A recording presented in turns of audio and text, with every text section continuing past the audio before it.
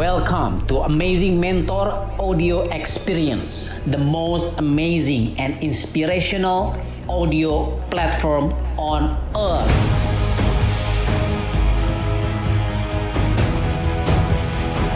Happy listening.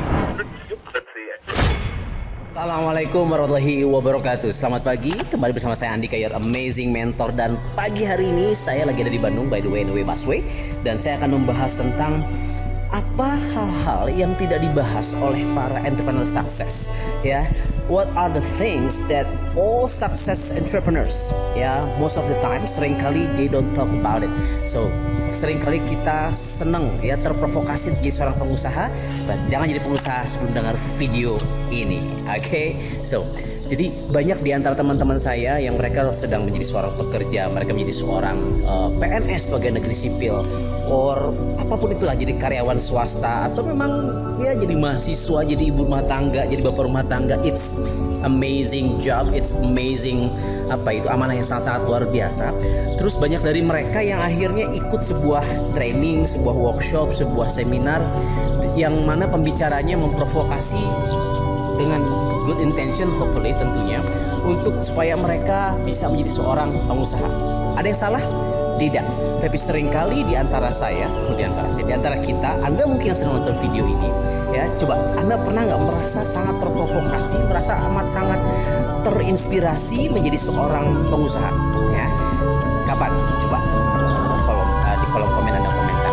Nah, jadi banyak dari kita, banyak dari teman-teman yang saya temui, mereka akhirnya blunder, mereka akhirnya bingung nih ketika mereka jadi pengusaha, akhirnya nggak kemana-mana, ya. Janji-janji para pengusaha di luaran sana itu kayaknya indah banget, kayaknya luar biasa, ya. Well, hari ini kita akan bahas hal-hal sama bukti ayunan tapi basah ternyata.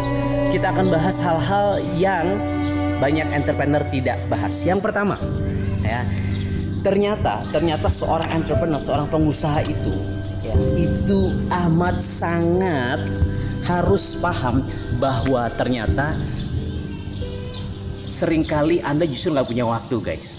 Jadi banyak pengusaha bilang memotivasi Anda ayo jadi pengusaha, Anda bebas waktu, Anda bisa bebas finansial. Oke, kalau Anda sudah sukses, but when you are building the business, apalagi membangun sebuah sistem, ketika Anda membangun bisnis Anda, ketika Anda membangun sistem dari bisnis Anda, seringkali justru Anda nggak punya banyak waktu luang untuk keluarga Anda mungkin, atau Anda mungkin nggak punya waktu bahkan untuk diri Anda sendiri. Dan you have to realize, Anda harus sadar, nggak bisa Anda, ya, ini kasarnya, ya, there is no work life balance, guys. I mean, lu pengen, contoh deh gini, lu pengen habis Quran 30 juz, tapi pengen juga jadi miliarder. Well, ada mungkin 1-2 orang di dunia, yang jelas bukan saya, yang bisa seperti itu.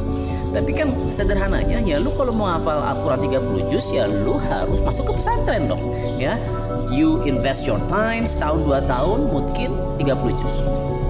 Ya, bisa Anda nanti kita bicara mau jadi pengusaha tapi juga sambil menghafal Quran, tapi jangan samakan antara para penghafal Quran, ya, yang punya waktu khusus buat hafal Quran, ya, termasuk membangun bisnis. Nah, so kembali kepada misi hidup Anda apa. Jadi nggak ada yang salah ketika Anda jadi seorang pengusaha, nggak ada yang salah ketika Anda menjadi seorang karyawan bahkan sekalipun. Yang salah adalah ketika Anda, teman-teman, sekarang sedang melakukan sesuatu, jadi karyawan, kayak jadi rumah tangga, jadi pengusaha, whatever it is, tapi Anda nggak menikmati, Anda tidak enjoy, tidak merasakan sebuah kebahagiaan ketika Anda melakukan apa yang Anda kerjakan sekarang. That's yang membuat Anda nggak kemana-mana, ya. So, yang pertama, banyak orang yang nggak dikasih tahu bahwa sebenarnya janji-janji Anda akan punya banyak waktu luang. Kata siapa? Iya, kalau udah sukses. Kalau belum, you mungkin gak bisa punya banyak waktu. Kenapa? You have to build your business, sehingga sometimes you have to choose. Nanti kita akan bahas di video yang lain, ya, tentang bagaimana mengintegrate your work and your life, your business and your family. Bisa kok punya waktu yang berkualitas, bisa kok punya kehidupan yang luar biasa, keluarganya mantap, bisnisnya amazing, ya, kehidupan spiritualnya dahsyat, ya, bisa. Terus yang kedua, ya, tadi bilang punya banyak waktu. Yang kedua, Anda mungkin bisa jadi, tadi yang pertama Anda dibilang kalau jadi pengusaha bisa punya banyak sekali waktu. No. Mungkin even you bekerja 24 jam sehari, ya. Bahkan Anda bekerja ya 24 jam. Istilah kata 18 jam Anda bekerja, 6 jam Anda tetap bekerja. Kenapa? Masuk ke dalam pikiran Anda. Yang kedua adalah ketika Anda menjadi seorang pengusaha, mungkin justru di awal-awal justru itu Anda nggak punya duit. Kenapa? Karena seorang pengusaha sukses harus invest their money, harus menginvestasikan uang mereka kembali untuk apa? Untuk membangun bisnisnya. Nah, kebanyakan pengusaha yang nggak berhasil, pengusaha yang gitu-gitu aja, karena mereka dapat uang dikit belanja, dapat uang dikit foya-foya, dapat uang dikit beli fancy watches, fancy cars, fancy house dan seterusnya. Ya, akhirnya buat mereka yang akhirnya mereka invest their money, uang mereka, akhirnya Anda akan kalah sama mereka yang menginvestasikan uang mereka. So, tunda your kenyamanan.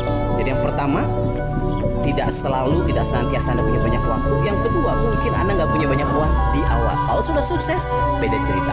Yang ketiga, Anda tahu nggak apa? Banyak orang sukses nggak cerita tentang ini. Anda mungkin akan kehilangan banyak teman Anda. Yes, maybe you are going to lose some of your friends. Kenapa? Karena nggak semua orang setuju dengan apa yang Anda kerjakan, nggak semua orang mendukung dengan apa yang Anda impikan. Visi Anda, impian Anda, nggak semua orang setuju, guys. Dan banyak teman-teman Anda yang akan menghindar, banyak teman-teman Anda yang akan meninggalkan Anda. Gila nih si Andika, gila lu ya. Tapi ingat, bisa jadi ketika Anda jalan sendirian dan ketika Anda sukses suatu hari nanti, mereka akan kembali. Kalaupun mereka nggak kembali, well, suatu hari nanti Anda akan punya lebih banyak teman lagi yang memang mereka justru menjadi sahabat terbaik Anda. Nggak punya uang, nggak punya waktu, nggak punya uang, mungkin kehilangan teman, ya. Dan yang keempat, maybe you are going to very stressful. Yes, ya. Karena apa? Karena Anda mungkin punya karyawan. Kayak sekarang mau Ramadan, mau THR, Anda baru bagi THR, omset turun, malah harus berbagi THR. This is going to be another challenge for your mind, ya, untuk sebuah pikiran yang selalu berpikir bagaimana bisa memberikan manfaat lebih banyak buat umat, itu lebih tidak mudah ketimbang kalau Anda jadi seorang karyawan. Apakah Anda siap? Lebih stres. Dan yang kelima, lebih capek bro. Fisiknya juga sama, lebih capek. Kenapa? Bangun pagi ya, pulang lebih malam lagi. Mungkin kadang di kantor, di toko Anda, di ruko Anda harus bekerja sampai pagi lagi. Ya, jadi secara fisik Anda mungkin jauh lebih capek.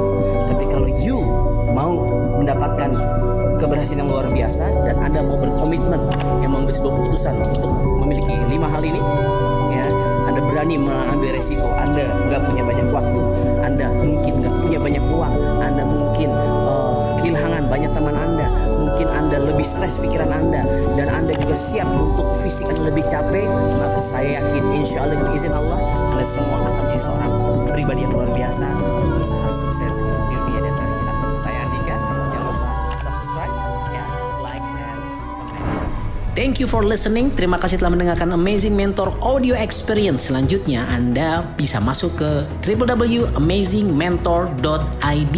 Dapatkan ebook, audiobook gratis harga Rp400.000. Amazingmentor.id. See you there.